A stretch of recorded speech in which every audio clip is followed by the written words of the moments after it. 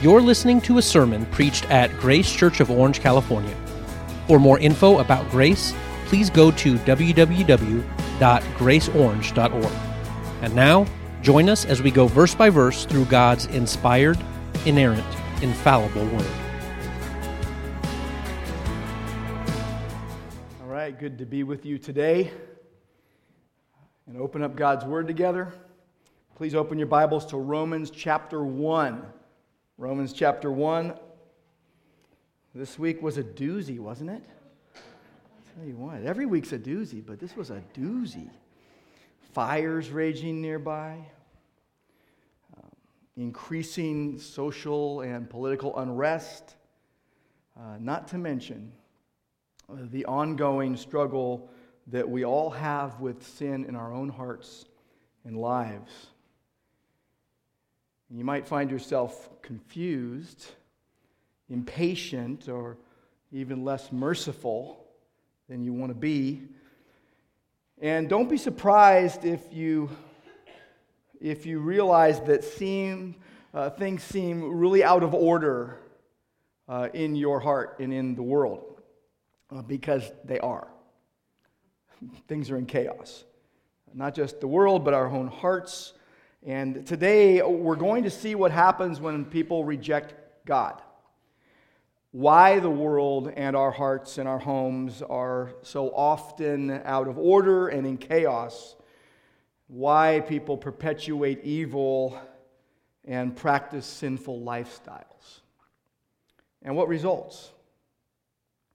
So I invite you to stand with me. I'm going to read Romans chapter 1, verses 24 to 32. If you're new to Grace, we read our Bibles around here, and even before I preach, we actually stand up to call ourselves attention to the fact that this is God's perfect word that we are reading. Therefore, God gave them up in the lust of their hearts to impurity, to the dishonoring of their bodies among themselves, because they exchanged the truth about God for a lie, and worshiped and served the creature rather than the Creator, who is blessed forever. Amen. For this reason, God gave them up to dishonorable passions, for their women exchanged natural relations for those that are contrary to nature. And the men likewise gave up natural relations with women and were consumed with passion for one another, men committing shameless acts with men and receiving in themselves the due penalty for their error. And since they did not see fit to acknowledge God, God gave them up to a debased mind to do what ought not to be done. They were filled with all manner of unrighteousness, evil, covetousness, malice. They are full of envy, murder, strife, deceit, maliciousness. They are gossips, slanderers, haters of God, insolent, haughty, boastful, inventors of evil, disobedient to parents, foolish, faithless, heartless, ruthless. Though they know God's decree that those who practice such things deserve to die, they not only do them, but give approval to those who practice them.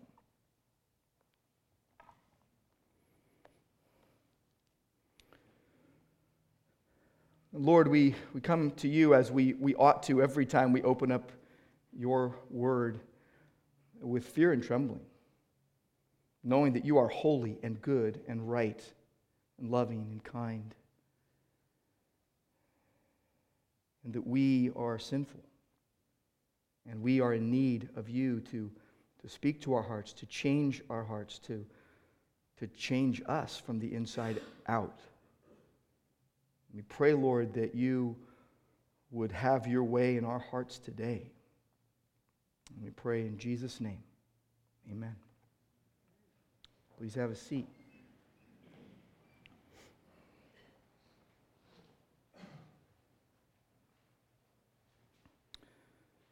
So here's what happens when you refuse to acknowledge God.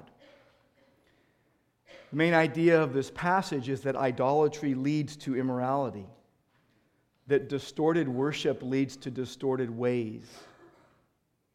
And this is a timely sermon, is it not? Just look at the news recently. You've got the recent Las Vegas massacre. You've got the Harvey Weinstein scandal. And so many other things going on, but probably hitting closest to home for all of us is so many people living perpetually in personal sin prisons. And the world and our lives are often in chaos, and people do evil acts, and people practice sinful lifestyles, and there are results. We're going through the book of Romans. We're going verse by verse, and Paul started Romans by stating God's gospel goal about the whole thing, that it's the obedience of faith. He's angling towards the obedience of faith among the nations, that he is saving people from sin's power and sin's penalty and ultimately its presence. And Paul, early on in Romans, tells how much he wants to see and serve God's people in the church in Rome, and it's a beautiful picture of Christian love right off the bat. And he's not just talking to his favorites. He never met this group of people. He wants to bless the whole church. And then you get to verses 16 and 17, the big golden nugget of truth in the book of Romans, that the gospel is the power of God for salvation, and that believers are not ashamed of it. They're not to be offended by it or be stingy with it, but they're to revel really in God's righteousness that is being experienced right now by those he has saved and those he's transforming. But then you dive deeper into this dicey depravity of humanity in the sin in human hearts. And you see that God's wrath is being experienced right now against mankind's unrighteousness. And that God is 100% right in being angry with all who reject him. And that idolatry leads to immorality, and distorted worship leads to distorted ways of living. 3 times in this passage you see a phrase, God gave them up. Verse 24, 26, 28. Literally, God handed them over, delivered them to their sin. It is the same word for betray, like when Judas gave Jesus over. Same word that's also used when Jesus let himself be given over to death on a cross for the sins of the world. Here, God gave humans over to what they wanted, what their sins deserved. Psalm 81, verse 12, the psalmist recounts God's words. I gave them over to their stubborn hearts to follow their own counsel. And there's this sort of clear, just, legal, judicial sense to God's dealings with mankind here. It's the idea of a death sentence. God sentences them to what they want. You see this frighteningly realistic downward spiral of depravity and judgment.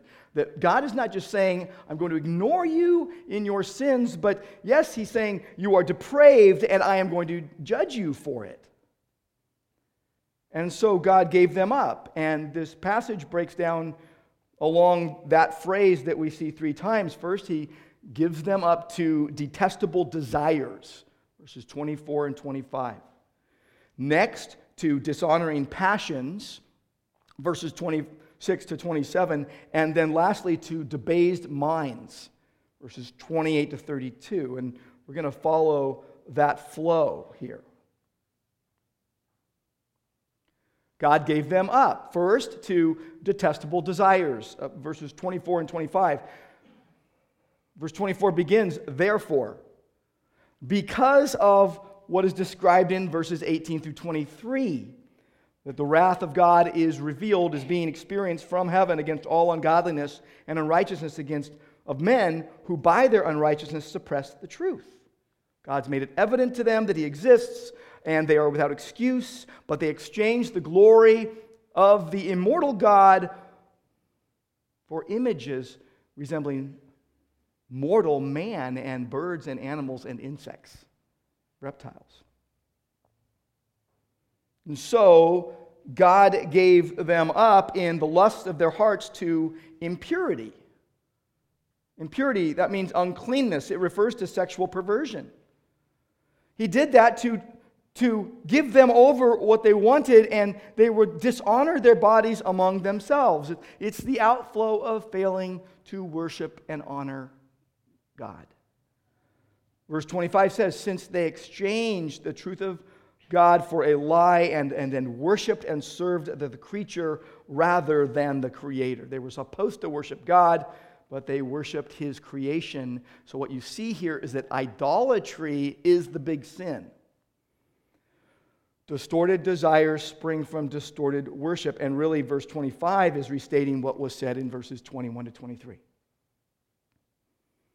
Fundamental truth of the universe: God exists and should be worshiped and served. That's the fundamental truth of the universe. And the doxology in verse 25, this praise to God, is loaded with meaning. It says that they didn't worship the Creator, who is blessed forever. And then there's an amen. This is the truth. This is the way it is. He is blessed forever. Our basic responsibility is to bless God's name, is to praise him, is to worship him, is to honor him. And the basic sin is failure to worship God.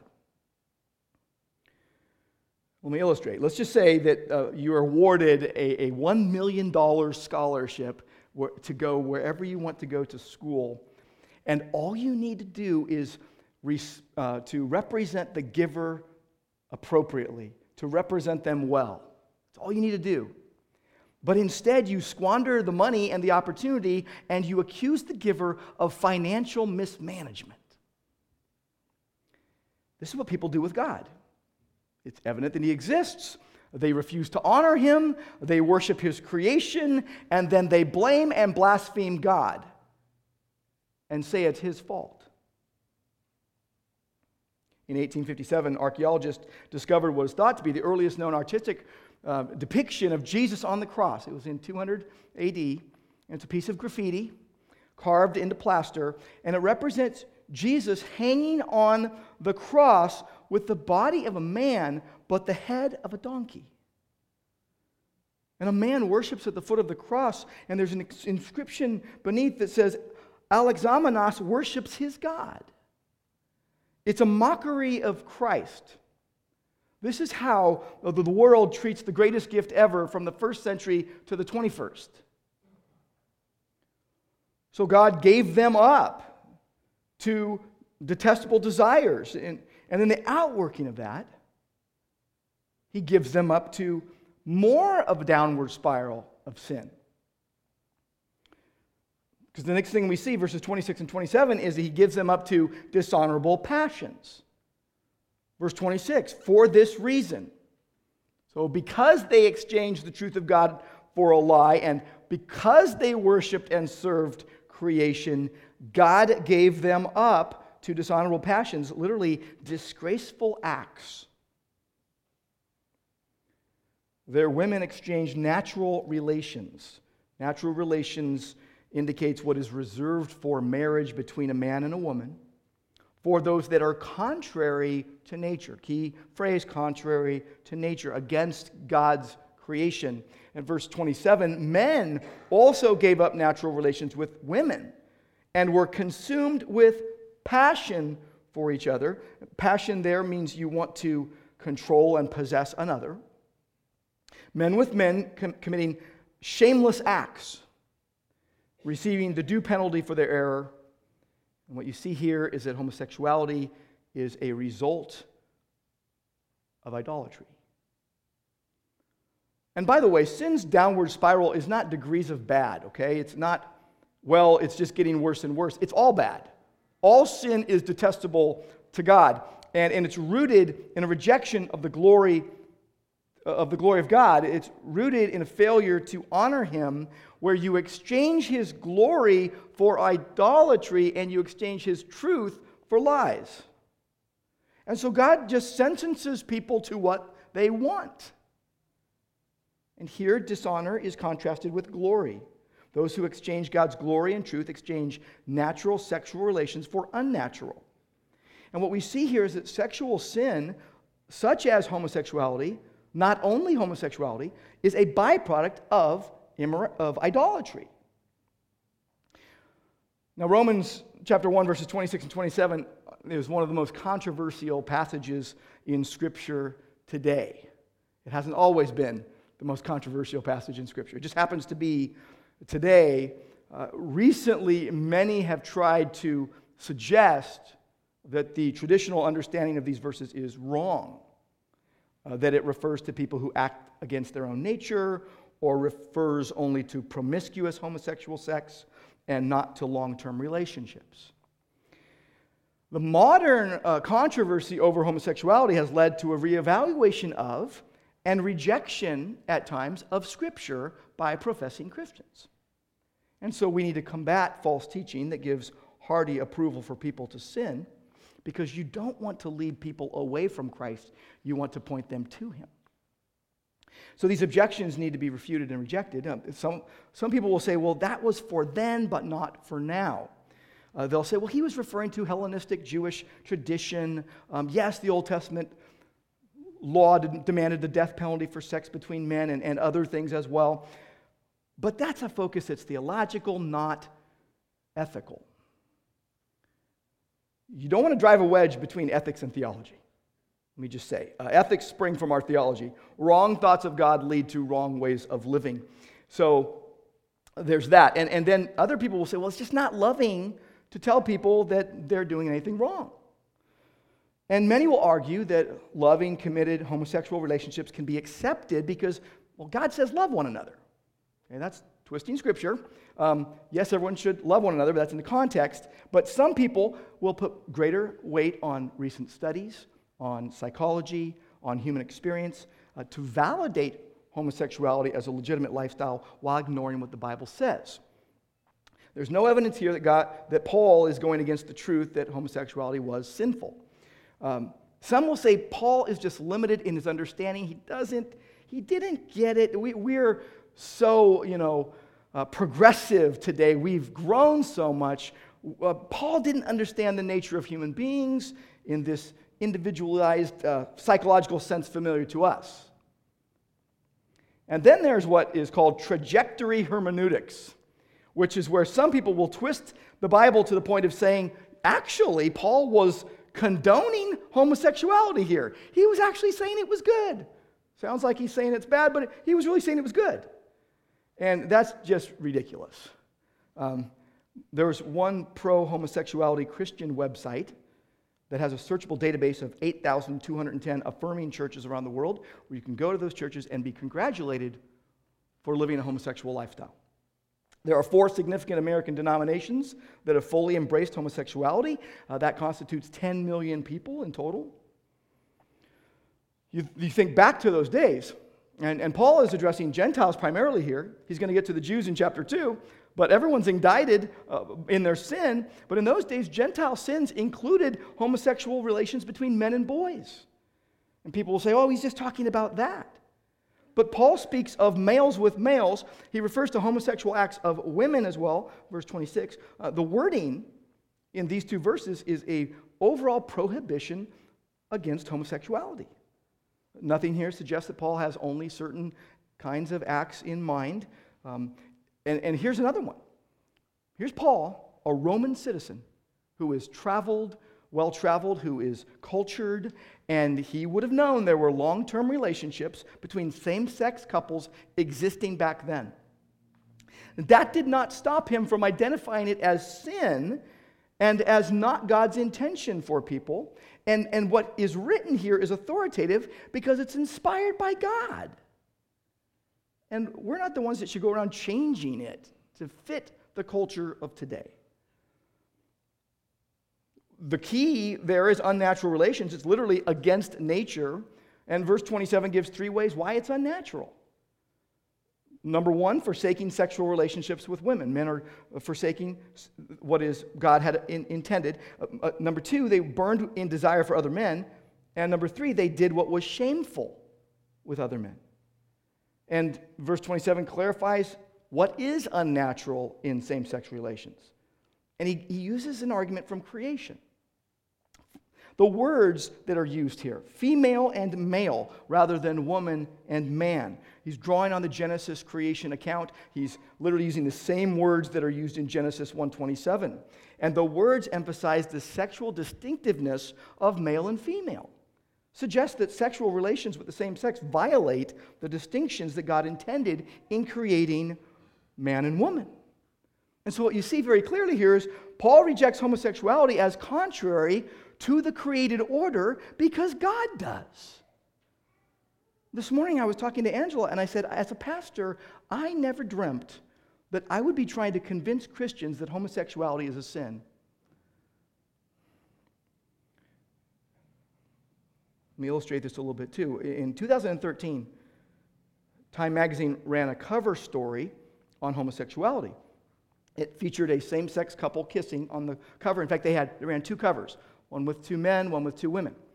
And the title there and the claim was, the battle has already been won. It's over. It was blatant. It was in your face. And what happens as a result is many Christians are either afraid to speak about it because they're afraid of what people are going to say about them, or they've actually bought into some lies that have been really force-fed to us over many years. The truth of the matter is every single person deals with sin and propensities to sin. Every person deals with choices, feelings, tendencies, propensities to sin, but this doesn't give us license to celebrate our sin and condone our sin. Sadly, this is now public opinion among many. None of us wants to be labeled as hateful or bigoted or closed-minded, which is what you often get if you stand for what the Bible says, even if you mean it lovingly, but you have the wrong look on your face. Exhibit A is the response of many professing believers to the recent Nashville statement. It was written by the Council for Biblical Manhood and Womanhood. It was signed by many Christian leaders, including myself. It was meant to clarify for Christians a biblical response.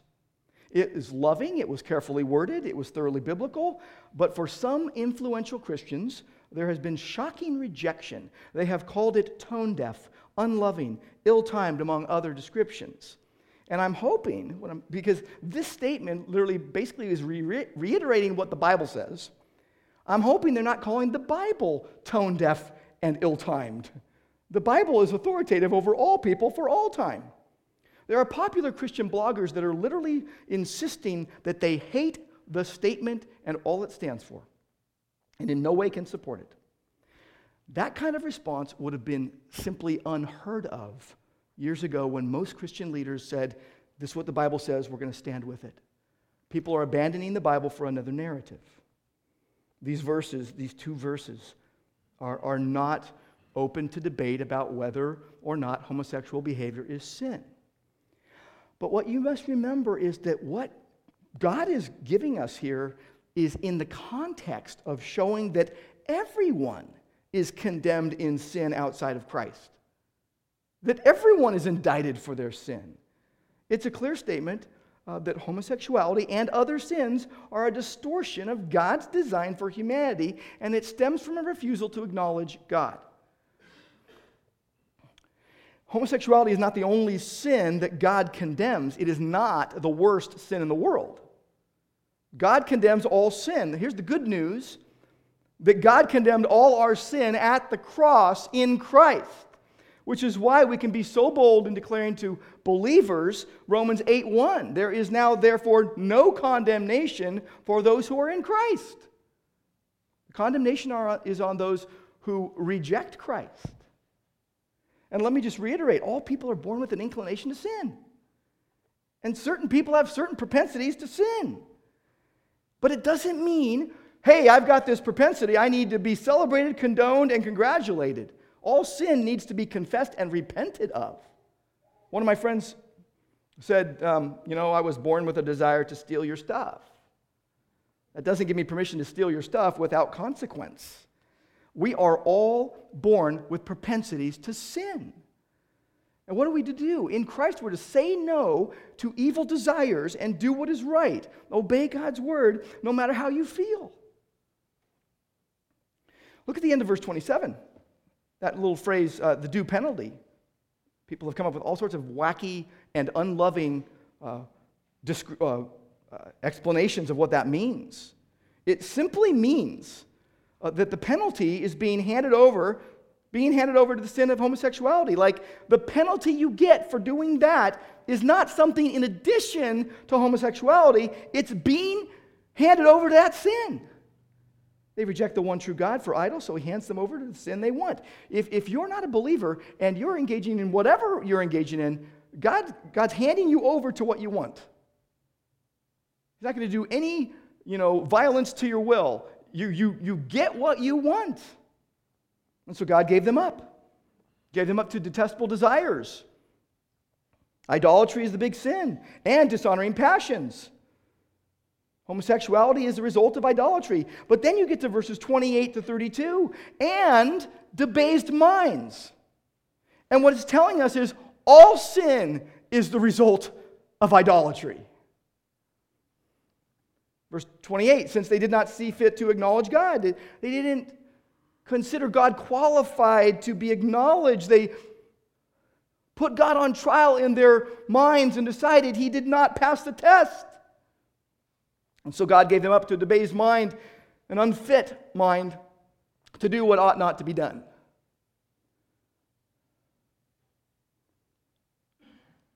Homosexuality was encouraged among Gentiles in that day. Jews rejected it as sin because God does. And Jews would have been cheering Paul on. Way to go, Paul. Yeah, you get them. And then he indicts them in verses 29 to 31. And then you get on into chapter 2. Look at the list of sins in verses 29 to 31. And by the way, whenever there's a list of sins, usually it's because there's a problem in the church that's being addressed. Not with this list. This is a wide-ranging description of sin. Paul is saying that all people commit sin in their thoughts, their words, and their deeds. Verse 29, they were filled with all manner of unrighteousness, evil, covetousness, malice. They are, that's their identity, full of evil, murder, strife, deceit, maliciousness. They are, their identity, gossips, slanderers, haters of God, and so on. 21 things. 21 sins. You thought this was only about homosexuality. No, it's about all sin. The list of sins is organized into three main parts. First, the participle being filled introduces four words that all end with ia in Greek. They're general descriptions of human sin. Audikia, unrighteousness. Poneria, wickedness. Pleonexia, covetousness, which by the way is greediness, which is an unquenchable desire for more at the expense of hurting others.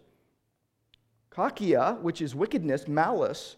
And these are all similar words to strongly say that human beings are wicked. Secondly, 5 words that deal with being full of something. Envy, murder, strife. Strife is where you argue everything. Deceit is where you're treacherous. Malice is where you think the worst of everything and everyone. Third, you have a list of 12 words or phrases that are in the accusative, and the first two describe those who destroy other people's reputations. Gossips. That means you're a whisperer, someone who pours out poison against his neighbor by whispering in someone else's ear about them. And slanderers, those who speak evil against other people. And then the next in the list have to do with the shocking characteristics of evil. Haters of God. And insolent, that's a mixture of cruelty and pride. Arrogant, where you put yourself on a pedestal above other people. And braggers, where you point to your self-importance in a rude way. You're convinced that you're better than others. 2 more sins are linked. Two word phrases in Greek, inventors of evil and disobedient to parents. And it just shows you how evil man can get. The first relates to people's creativity in doing evil. They invent it, while the second one shows the sin that fractures relationships in the home. And the rounding out the list is a group of 4 words. Foolish, faithless, heartless, ruthless. Faithless means treacherous. You don't keep your word. You're a covenant breaker. Heartless means you have no natural affection, no tenderness, no feelings towards other people. It's like a father who abandons his family, or children who neglect their aging parents. And ruthless, no mercy at all. They all begin with the same Greek letter, that all of them end in a similar way. It speaks of the economic and social disorder, family and relational breakdown. It is a picture of total depravity, which can be explained like this. Everything we do is not 100% sinful, but nothing we do is 100% untouched by sin. And then verse 32 shows us the heaviness of human sin. Even though they know the ordinance of God, that those who do such things deserve death. Gentiles, by the way, don't even have the Mosaic Law, but they're aware of the moral requirements it contains, and they know God disapproves, and they deserve the death penalty, but they persistently engage in wicked behavior anyway, and their evil desires plunge them even deeper into depravity. And there's the phrase, not only, and then, but also.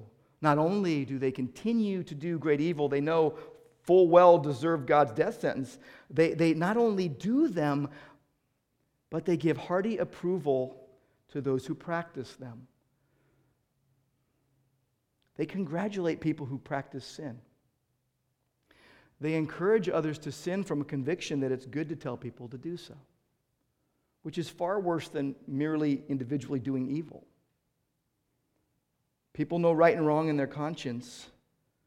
And this is why you need to understand homosexuality and all these other sins as sin, so that you will point people to Jesus and not away from him. Here's Paul's punchline. And it packs a heavy punch. Not only do people do what they know they should not do, but they create a culture where they are accepted and approved. Every time I condone your sin, I make it easier to sin myself. If I create a climate of public opinion that accepts sin, it raises my sin to a new level of wrong. Sure, there are a lot of guilty secrets of which we are all ashamed. But when we pursue and prefer sin above God, we are skating on really thin ice in high-handed rebellion against God. One person said, there's the fact that those who condone and applaud the vicious actions of others are making a deliberate contribution to setting up a public opinion favorable to sin, and so to the corruption of an indefinite number of other people. It's like someone who knowingly poisons a whole group of people. If you encourage other people to sin, you are committing greater sin because you cause sin to spread even more and are guilty of causing other people to stumble. And some people hate God so much they're willing to risk future judgment in order to carry out their evil. And there are times we will actually be tempted to say, but they're so nice and kind. That's not our lane to make that judgment call. That's not our lane. God sees the heart. He sees yours, he sees mine, he sees everyone's heart, and you will know them by their fruits. Because God's anger is rightly revealed on those who practice evil and find their greatest happiness in it.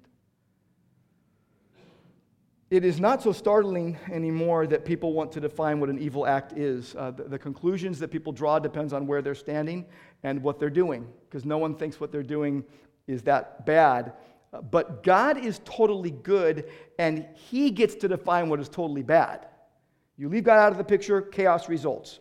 And humanity is left with a huge out-of-order sign around its neck. Because idolatry leads to immorality and impurity. We see it in our own hearts. We see it in the world. Moral chaos is the norm. And distorted views of God lead to impure desires and deeds. It's like a quick-moving brush fire. Sin can overtake you. It's startling how the wind change can blow a fire your way. And just think about all the things going on. Las Vegas murders, political hatchet jobs on both sides of the aisle. Closer to home, cherishing evil in our hearts. Posting unfiltered ideas unwisely. Engaging in guerrilla gossip under the guise of helping others grow. Or greedily grabbing as much as we can as if the world is our personal piñata. Or neglecting to do the good we know is right and in our power to do. Because social distortion springs from theological distortion. And it's like the brush fires. I was looking as I was driving the other day down Santiago Canyon. I was struck by the fact that not every patch in a burned field was burned. There's like green around the burn, but everything's affected. Everything is affected.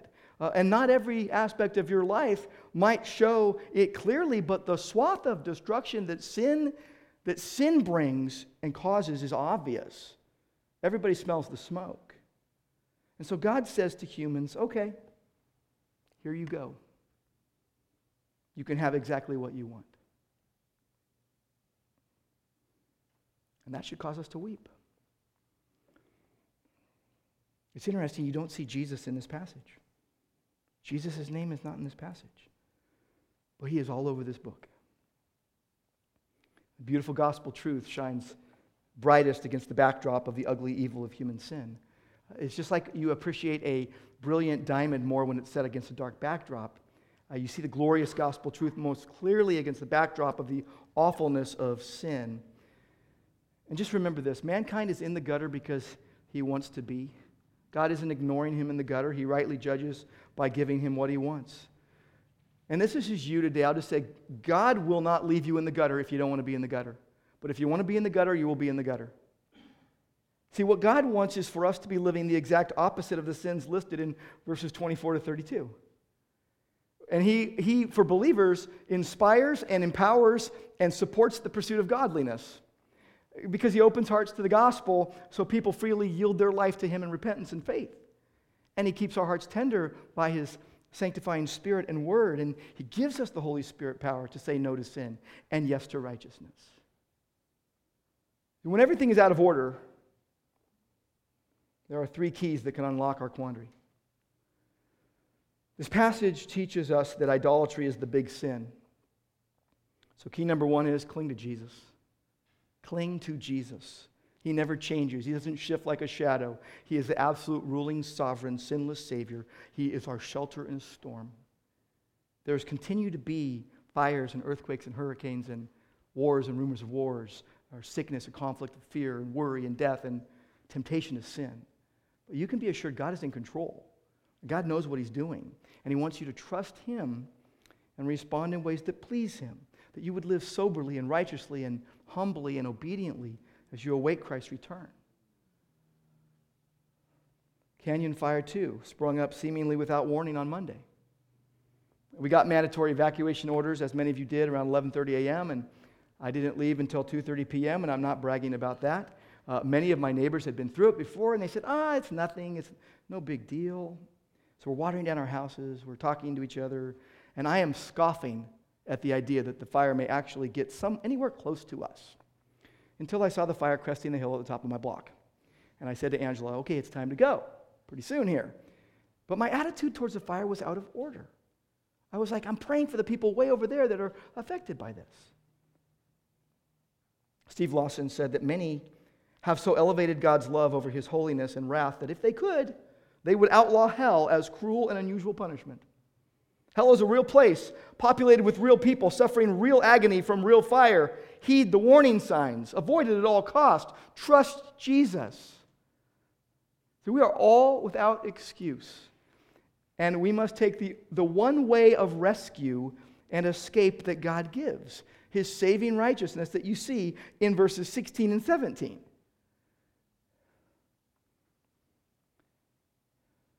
Christ died for our sins, was buried, was raised on the third day.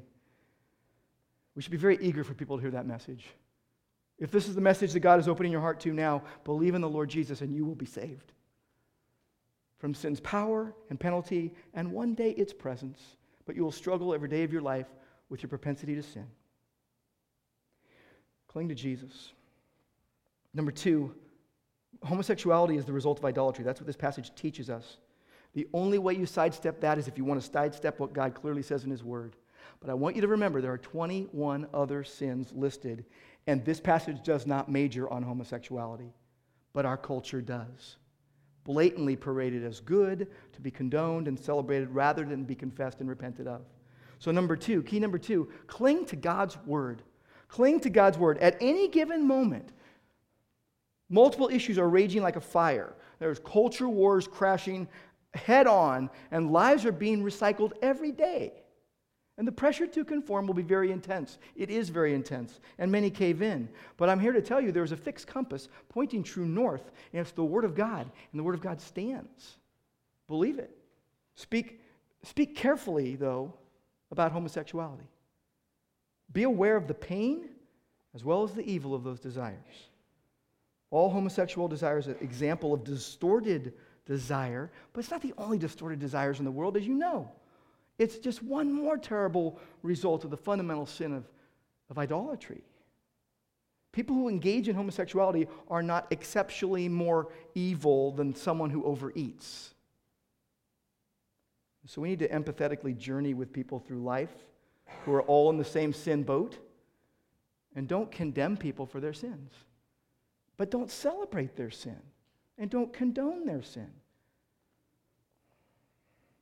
There are no easy answers in this one. There are complex issues at play, but you got to give biblical answers. You can't explain away the Bible. Our flesh wants to redefine what is sin. At the end of the day, it's about the authority and sufficiency of the Word of God. The grass withers, Isaiah 40, verse 8. The grass withers, the flower falls, but the Word of our God stands forever. And will we acknowledge God as sovereign Lord of all or not? Will we acknowledge His Word as authoritative and binding on our consciences or not?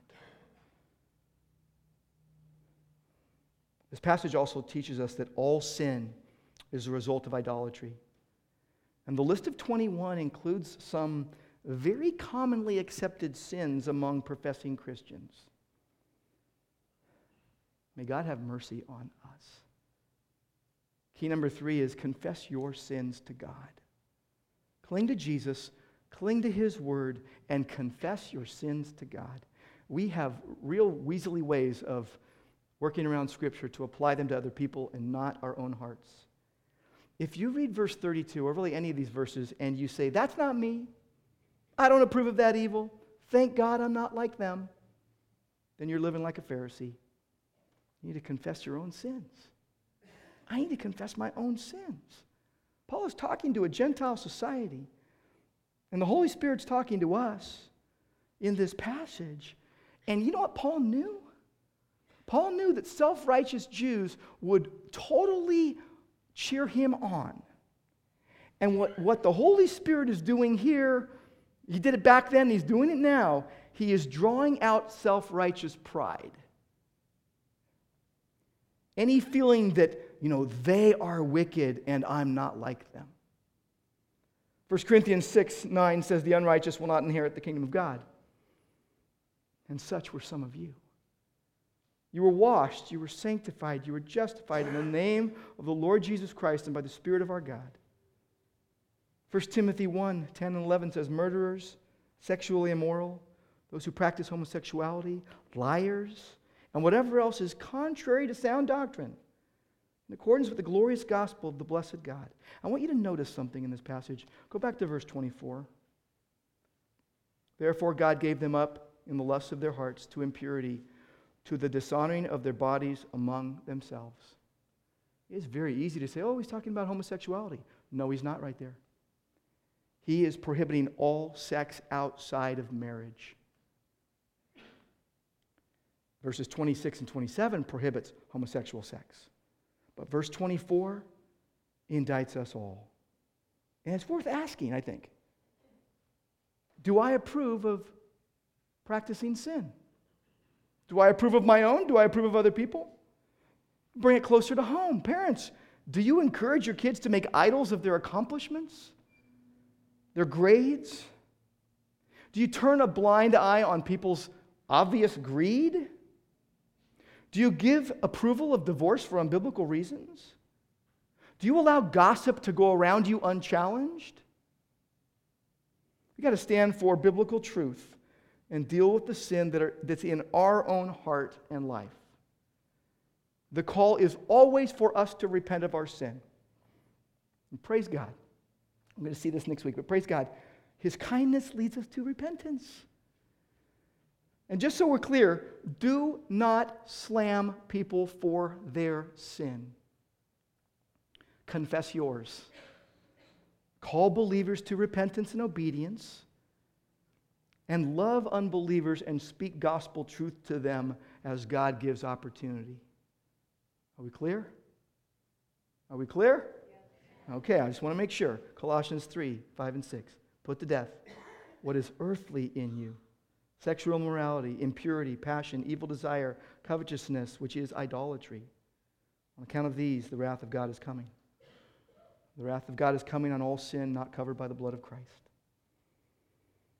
And Lord, thank you that you are Lord, that your word stands, and even when we must deal with things that our flesh finds difficult, how we are always faced with the temptation to apply sub-gospel reasoning to explain why we sin.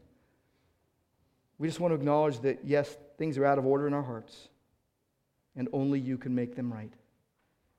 We pray in Christ's name and for his glory. Amen.